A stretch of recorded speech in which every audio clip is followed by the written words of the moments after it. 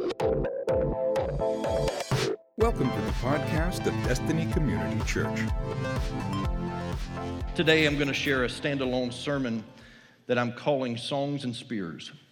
Songs and Spears. And I'm going to dive right into it today. I believe that God has given me a word for us, and I can tell you that God is speaking to me through this today.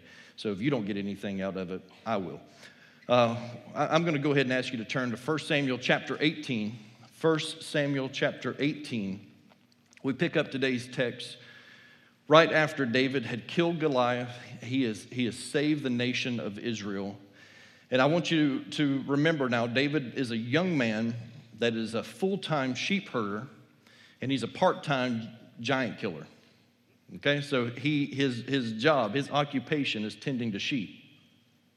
But as you can imagine, David became a national hero. And his popularity began to spread all throughout the country. He saved the nation of Israel from being oppressed by the Philistines. And so people have taken a liking to this guy. I mean, they are not slaves to another people. And so his popularity has skyrocketed. And we're going to pick it up there. 1 Samuel chapter 18, starting with verse 5. It says, whatever Saul, that's the king, whatever Saul asked David to do, David did it successfully. So Saul made him a commander over the men of war, an appointment that was welcomed by the people and Saul's officers alike. Now, we don't know how much time passed between verses 5 and 6. I'm guessing there's a little bit of time there. It says in verse 6, when the victorious Israelite army was returning home after David had killed the Philistine, women from all the towns of Israel came out to meet King Saul. They sang and danced for joy with tambourines and cymbals. This was their song. Saul has killed his thousands, and David his 10,000s. This made Saul very angry. What's this, he said. They credit David with 10,000s and me with only thousands. Next time, they'll be making him their king. So from that time on, Saul kept a jealous eye on David. The very next day, a tormenting spirit from God overwhelmed Saul, and he began to rave in his house like a madman. Now, when the Bible says that he began to rave in his house like a madman, that doesn't mean that they had like, the raves going on. That's not what was happening. He's ravenous. He's a madman. He's out of his mind, okay? He began to rave in his house like a madman. David was playing the harp as he did each day, but Saul had a spear in his hand, and he suddenly hurled it at David, intending to pin him to the wall. But David escaped him twice. Church, think about this. As with most leaders, Saul has some jealousy to work through. Listen, if you're a leader, if you're a business leader, if you are a spiritual leader, if you own your own business or you manage people, you know what I'm talking about. And to deny that would be a flat-out lie. We all have these feelings because we're very human, and leaders have to work through jealousy sometimes. Every leader wants their subordinates to view them as strong and capable. And in Saul's mind, David is a threat to that. In his mind, he has created this idea that David is a threat to what God's plans are for his life. So Saul finds himself feeling some very human emotions, and he has to figure out how to deal with them and what to do with them. Before we go any further with this message today, I want to address this very real, the very real emotions that we as humans have to face. Because we all strive for acceptance. We all strive for love. We all want security in our lives. We all want safety. And we strive to reach our potential, and we want to be successful. There's nothing wrong with that. If that's where you're at in life, hey, that's where I'm at in life. I don't want to be a failure. I want to be successful. And so there's nothing wrong with longing and desiring these things in your life. But at any moment when we feel threatened in any one of those areas, we have this tendency to go on the defense. When we feel threatened by someone that is coming against us in a way that they may not even realize it, but we feel threatened by them, we go on the defense. We see it in our occupations. We see it in our social circles. We see it in our churches. And we see it in our homes. At any moment when someone threatens our ambition, our acceptance, our love, our security, our safety, at any moment when we feel threatened in those areas, it's natural for us to go on the defense. If we feel someone encroaching on our position at work, when you've got this group of friends and you feel someone from the outside invading those friendships, when someone starts questioning our beliefs, dismissing our desires, we assume this position to strike back because everyone knows that the best offense is a good defense. And when it comes to human emotions, there's not much difference between the two. You might say that you're not offended, but it's hard to separate being offended and going on the defense. They're hand in hand. They go right together. And in Saul, we see a king that from the outside appearance, just reading the ink to paper, it looks like Saul struck first. That's because we're reading a series of events in what is a book of history. It is Jewish history.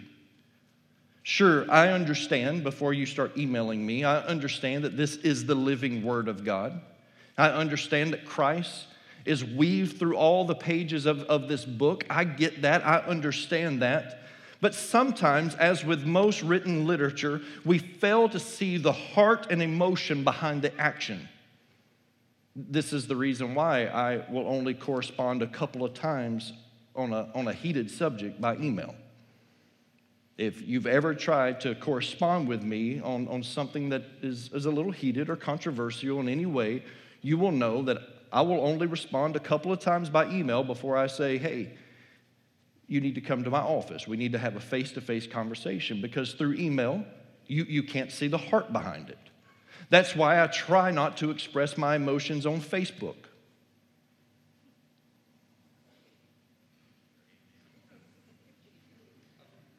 Oh, I know who you are. You saw me make eye contact with you, didn't you? Because sometimes you can be so passionate about something, and you're right. Sometimes you're right, sometimes you're dead wrong, but sometimes you're right. But just because you have the power of the keyboard, people fail to see the passion behind it, the heart behind it. Just because you're passionate does not mean that you are a wordsmith and you can type it all out and express what needs to be said. There's things that are lost in translation.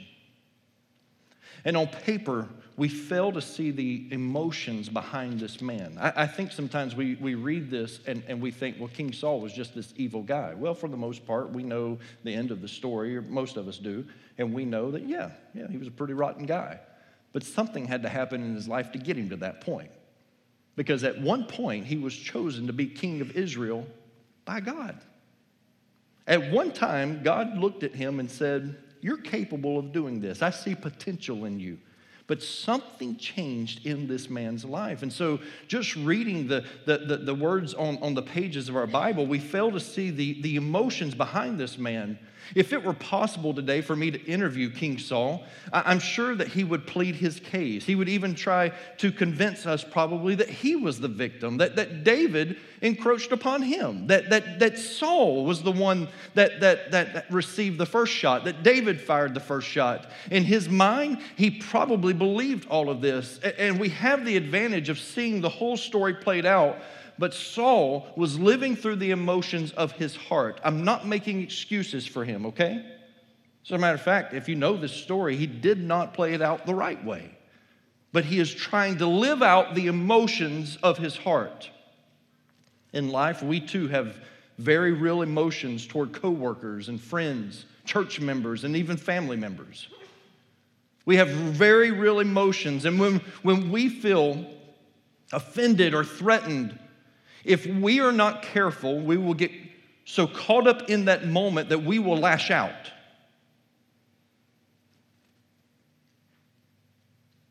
At the moment that we feel like a shot has been fired against us, we will fire back.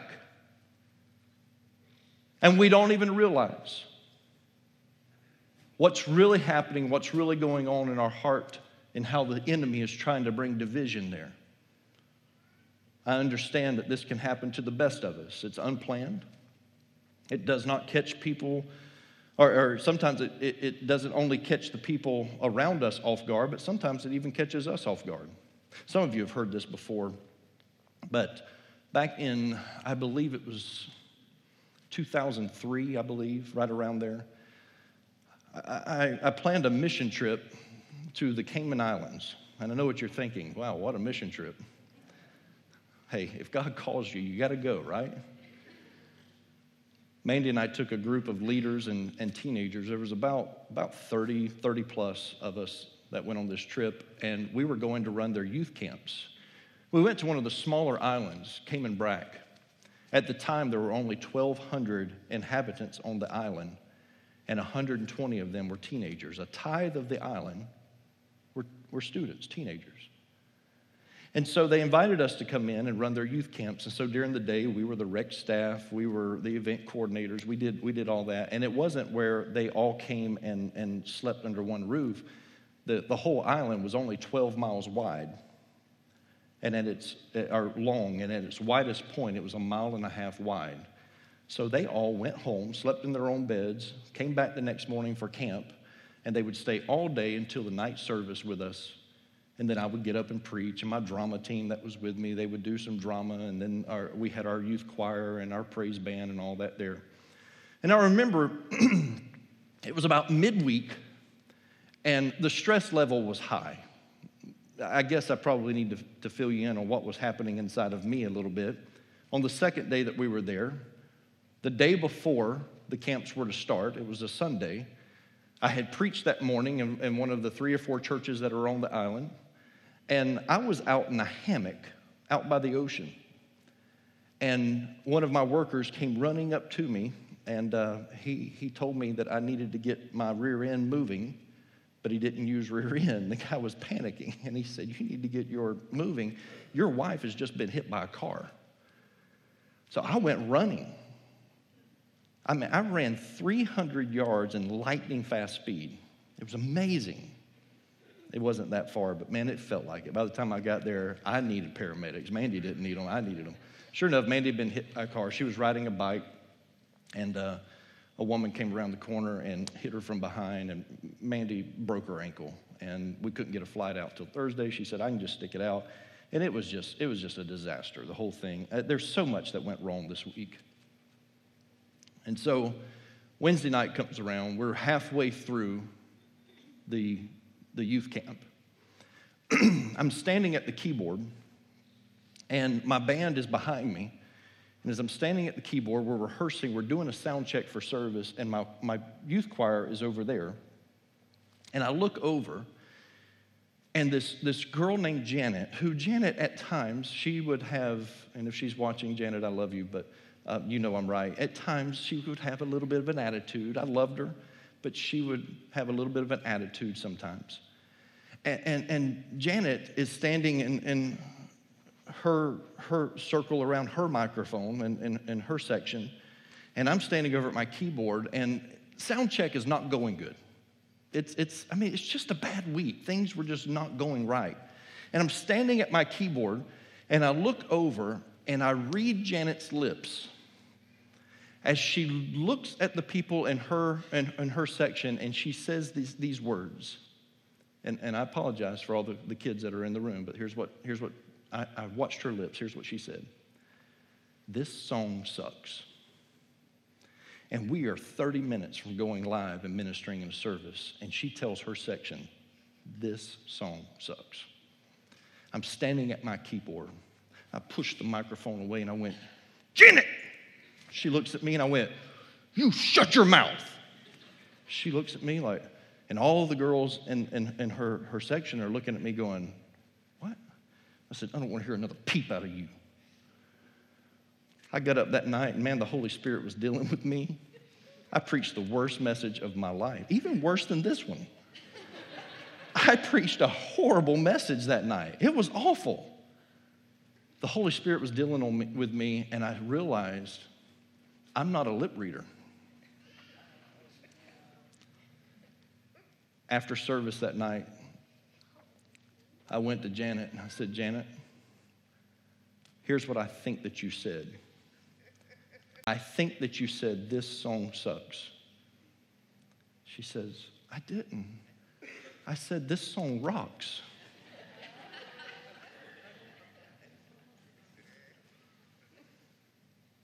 I said, Janet, I owe you an apology. And I called the entire team downstairs. There was a pool there at this resort that we were staying at, struggling on this mission trip. And I gathered all of them around the pool, and I apologized to that girl in front of the whole group. But let me tell you what was happening in me. My wife had been hit by a car the second day we were there. There was a pastor on the island that came against our team for mixed bathing. Now, if you don't know what mixed bathing is, on Saturday, after we flew in on Friday, we took everybody snorkeling. They took us out to this reef and we all snorkeled. And this pastor found out about it. And they are very legalistic on that island. And he went around telling all the other pastors to boycott our camp because they were letting boys and girls swim together. The stress level of that week, Mandy will tell you, I've been to Guatemala numerous times. I've been to Peru. I've been on mission trips all over, South America, and I can tell you that that was the hardest mission trip of my life. We were in tropical paradise. It was the hardest week of my life. And with all that mounting up, I exploded on someone, and I didn't even know all the facts. It's what happens to us when we feel threatened at any moment. At the moment we feel any type of offense, we have this tendency to lash back.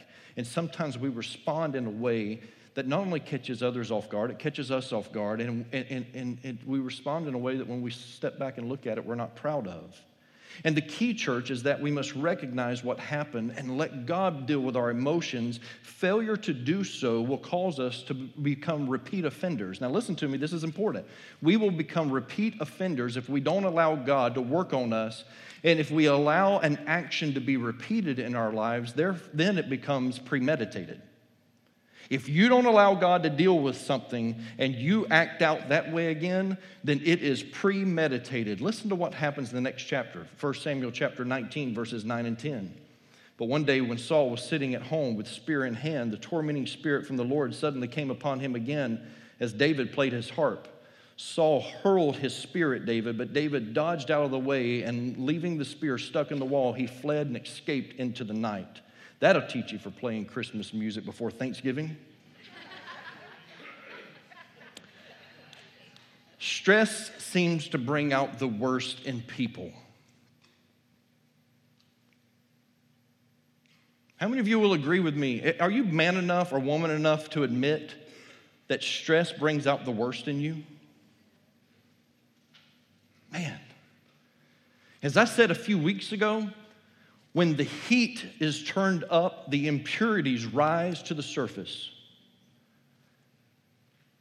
It's only natural. This happens. You and everybody else will see what you're made of when the stress levels turn up. I want you to notice how each one of these two men is armed.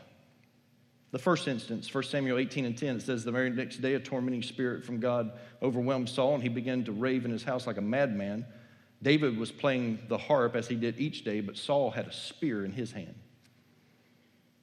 Second instance, 1 Samuel 19, verse 9, it says, but one day when Saul was sitting at home with spear in hand, the tormenting spirit from the Lord suddenly came upon him again as David played his harp. The way that you respond to stress is determined by your daily weapon of choice. Whatever you choose to pick up that day is how you will respond. And if you are constantly offended or threatened, that means you're probably waking up each day and picking up your spear and carrying it with you throughout the day because you're expecting someone to offend you. Saul was armed with a spear, often Saul was armed with a spear, even when he was surrounded by friends and not foes. While a young man just sits in a corner and plays his harp because it soothed Saul at one time. It would calm his anxiety down. But yet he could not release the spear. In 1 Samuel chapter 26, we find Saul sleeping with his spear by his side. This man became paranoid. He became obsessed. When you constantly live life offended, you're going to end up destroying the relationships that matter the most. In 1 Samuel chapter 20, King Saul is angry with his son Jonathan. You see, Jonathan and David have become best friends. They had a very strong bond, and Jonathan could see his father's destructive behavior, and he tries to help his father see the error of his ways. But Saul gets so upset that if you read the scripture, he calls Jonathan's mom a bad name. Men, be careful with that. Little ears are listening. If that is a habit of yours, you're living life clutched to a spear. He calls his son's mom a bad name, and then Saul tries to stir up dissension between these friends by accusing David of trying to steal his kingdom and trying to steal Jonathan's future role as king. But what happens next is a byproduct of not allowing God to deal with his heart. 1 Samuel 20 and verse 33 says, "Then Saul hurled his spear at Jonathan, intending to kill him." He tries to kill his own son with the same spear. When you live your life, church, clenching to a spear, you will destroy every relationship that matters. And what if the very thing that you are fighting against is the very thing that God has put in your life for a purpose? It's crazy, I know. But what if the thing that you're the most offended by has been placed there by God? It's the very thing that once soothed your soul, but now it drives you crazy. You know what I'm talking about. At one time, you loved how clingy your husband was. Now you can't stand it. Probably because that clinginess brought forth 2.5 kids. But hey, I know. At one time, you loved how frugal she was. This was exactly what you needed in your life to curb your spending habits. But you let a few years go by of that, and at first she was a godsend, but now you see her as a controlling dictator. At one time, you appreciated how your boss brought the best out of you by pushing you to be better, but now you see him or her as a tyrant. At one time, you trusted the green pastures and still waters that your shepherd would lead you to, but now you jump the fence for greener pastures and troubled waters. The very thing that you fight against can be the very thing that God put in your life for a purpose and for a reason. It saddens me that Saul had such a great ally in David and he didn't even realize it. David was loyal to Saul, had opportunities to kill Saul, and chose not to, saying, "That's God's anointed. I'll let God deal with him." Sure, David was anointed to be the next king of Israel, but he would never dethrone Saul. His heart was pure, but Saul couldn't see it because he lived clutching a spear, living offended. So you have Saul living with a spear, and you have David holding on to a harp. This is that moment that I wanted to sit here and start playing so beautifully and really impress you. I even tried to figure out yesterday how to play Mary Had a Little Lamb on this thing. I don't even know how to tune this, but David did. One is an instrument of healing. The other is used for hurting. One was used to deliver. The other to destroy. One, when played, would soothe. The other would strike. And David was a great warrior. Don't get me wrong. For you men that have gone through my Bible study that I led on David the Great, You know what I'm talking about. David was a ruthless killer. When it was time to go to war, you did not want to fight David. But when it came to dealing with things inside the kingdom, the things that he loved the most, David would pick up his harp. And it caused him to write some great songs. Songs that would say something like this: contend, O Lord, with those who contend with me. Fight against those who fight against me. He would write, the Lord is near to the brokenhearted and saves the crushed in spirit. He would write things like, the Lord is my light and my salvation. Whom shall I fear? Or his best-selling single, the Lord is my shepherd. I shall not want. In some of the most trying moments of David's life, he picked up a harp and he began to put pen to paper. God, here is what I want to express to you.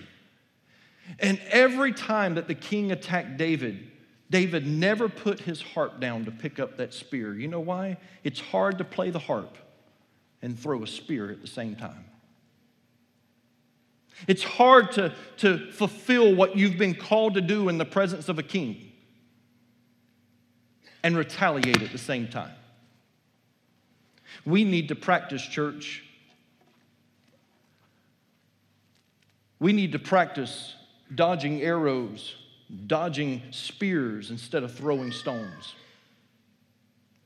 Because offense can happen on both sides. You can think to yourself, I'm so justified in what's going on in my life right now that I deserve to pick up a rock and hit them. And don't you know, church, that David had his concealed sling permit? He had the sling underneath that. You're not that bad with a sling that you can kill a lion, a bear, and a very tall man, a giant, and not carry it with you everywhere that you go. Saul, who are you messing with? If he wanted to, he could have pulled that sling out at any moment and tattooed that man right between the eyes. But he clung to a harp and was faithful. I'm praying to God. God, teach me to dodge spears and not throw stones. Oh, there's a time to throw stones. When an outside enemy threatens to attack the kingdom of God, when David felt that the kingdom that he loved so much was threatened, it was a time to throw stones. But when there was an internal quarrel, it was time to dodge spears and pick up the harp and praise God. I believe there's so much to learn about dodging spears, probably even more so than learning not to throw them. People are human. And humans tend to have a bad day from time to time. But in this kingdom, we're ordered to extend grace. Church, I want you to look at me and I want you to listen to your shepherd closely. If ever there's a season to extend grace, it's now. If ever there's a season to extend grace to our brothers and sisters in Christ, it's now. There are forces outside of the kingdom that are threatening it. This is no time for us to argue with our brothers and our sisters, to place accusations against them and to plant seeds against them. This is that moment that if ever the church needed to extend grace to one another, it is that moment right now. I like how Randall Wallace, who wrote the screenplay for the movie Braveheart, no relation to William Wallace, I checked it out, but Randall Wallace, he said these words, and man, these have stuck with me. Listen to what he said. He said, when I criticize someone, it's a quiet whisper in their ear. But when I praise someone, I shout it from the rooftop. God, teach me to do that. Would you pray that? God, teach me to do that. If I've got a problem with my brother or my sister in Christ, let me follow the words of Jesus and go to them and have a conversation one-on-one. Let me whisper quietly in their ear. But Lord, when I want to praise them, let me stand on the rooftop and shout it out loud. Lord, I want the world to know that I'm celebrating with my brother or with my sister. The first few months of World War I were some of the bloodiest of the entire war, a war that would eventually claim 16 million lives. But it's interesting of what happened at Flanders Field on Christmas Eve of 1914. The British soldiers were in their trenches, and they looked across the field, and they noticed some strange lights on this Christmas Eve, flickering off in the distance. What they would later find out is that the Germans had put some trees up and put some candles in those trees as little Christmas trees. It was a breath of fresh air as the sounds of explosions and gunfire gave way to the moment of peace as the two sides started singing Christmas carols back and forth to one another, including Silent Night. On Christmas morning, history tells us that they slowly emerged from the trenches, presenting gifts to each other, gifts of plum pudding and cigarettes, just as an act of kindness. As the day progressed on that Christmas, history tells us that they even had a friendly game of soccer on that field. It gave them an opportunity to go and reclaim their dead and take them back to their side. The fighting stopped for a moment in time in celebration of a baby that changed the world. Church, this is what happens when we invite Christ into our disagreements. When Christ is exalted, our offenses won't be. When we lift up Jesus, it's hard to carry offense. When we grab tight to a harp, it's hard to pick up and throw the spear back.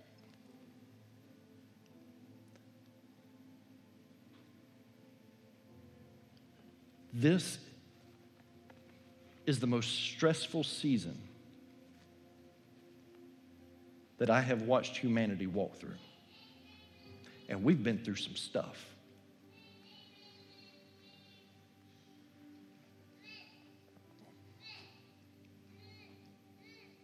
I am watching as the outside attack has given way. And people that truly love each other are coming at each other.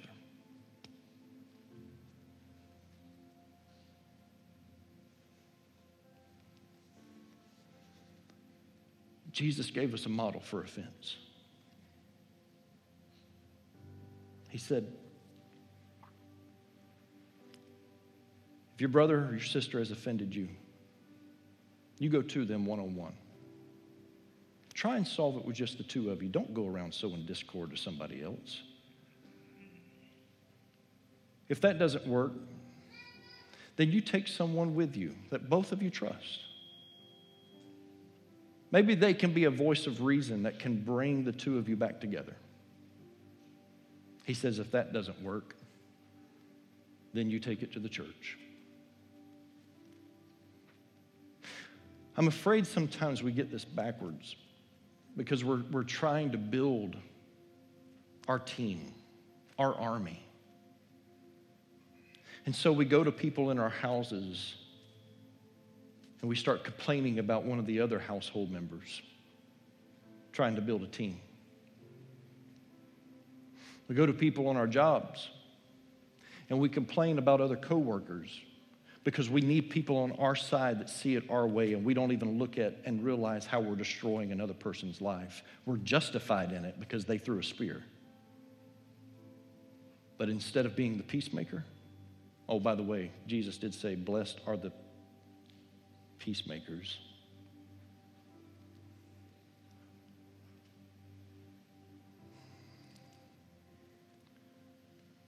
God, teach us how to hold tight to the harp, how to sing praise when nothing makes sense. When we're offended, Lord, let us choose to walk in understanding and forgiveness. Let us choose to walk in grace. Thank you for listening to the podcast of DCC. For service times and directions, log on to www.destinycommunitychurch.org. Thanks again for listening.